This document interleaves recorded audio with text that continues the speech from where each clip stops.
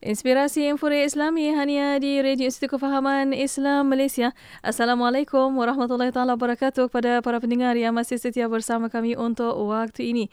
في برنامج هيا بالعربية في هذا الصباح. شكرا جزيلا لكم وشكرا لمستمعي الكرام محبي وعشاق اللغة العربية.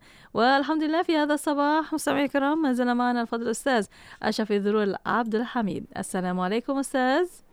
وعليكم السلام ورحمة الله وبركاته. كيف حالك يا أستاذ؟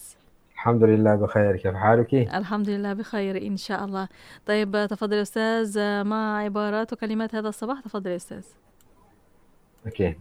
Hari ni kita nak belajar macam mana nak minta orang supaya PM kita. Kan dalam PM tepi. Yeah. Kita tak ibas li al-khas. Jadi kalau sahabat-sahabat kita yang di dalam Facebook ke, okey, macam mana dia nak kata PM? Bila kita kata PM, lagi dia kata apa nama Raisul Wazara. لا PM هذا معناته dia suruh personal punya private message. Private message. Yeah. Macam mana nak kata PM saya? So dia PM saya lah. dalam bahasa Arab kita kata ib'ath li al-khas. Ib'ath li alif ba ain tha. Ib'ath maksudnya send lah. Send me. Ib'ath li, send me ataupun text me. Ib'ath li al-khas maksudnya mesej saya al-khas, dekat al-khas. Al-khas ni ruang private punya ruang lah yang orang lain tak boleh tengok. Itu maksudnya ib'ath al-khas. Jadi kalau orang Arab yang buat iklan jual apa-apa kan, kita nak kata supaya PM saya, kalau kita tulis PM lagi dia pun tak faham pula kan. Kalau macam mana nak kata dalam bahasa Arab, kita kata ib'ath li al-khas. Ib'ath li al-khas. Alif ba ain tha, ib'ath li ala al-khas. Ataupun kita kata rasilni ala al-khas. Rasilni ala al-khas. Ra, alif, sin, lam, nun, ya. Rasilni. Rasilni ala al-khas. Rasilni ala al-khas.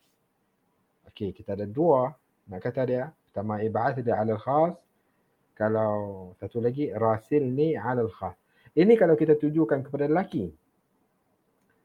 Kalau kita tujukan kepada perempuan, kita kata ib'athili 'ala al-khas. Ib'athi, letak selepas ta tu, ib'ath, ta tu kita letak ya selepas dia. Ib'athili 'ala al-khas. Kalau yang satu lagi, rasilini 'ala al-khas. Engkau dah dapat dah mesej aku. Macam mana nak cakap? Hal wasalatka risalati? Hal wasalatka risalati? Adakah mesej aku dah sampai kepada engkau? Hal wasalatka risalati? Dia kata, wa na'am, wasalatni al-ams. Wasalatni risalat, apa kita kata, wasalatni risalah. Wasalatni ar-risalah. Mesej engkau dah sampai. Limana lam terud? Kenapa engkau tak jawab? Itulah apa yang terjadi dalam kehidupan kita pada hari ini, Datin. Orang tak mesej, kemudian kita baca, kita tak balas, kita terlupa, kita terlupa, tertinggal dan sebagainya. Hadhi kulluha al-hiwarat ni dalam bahasa Arab ni membantu kita untuk kita menggunakan bahasa Arab dalam situasi-situasi begini.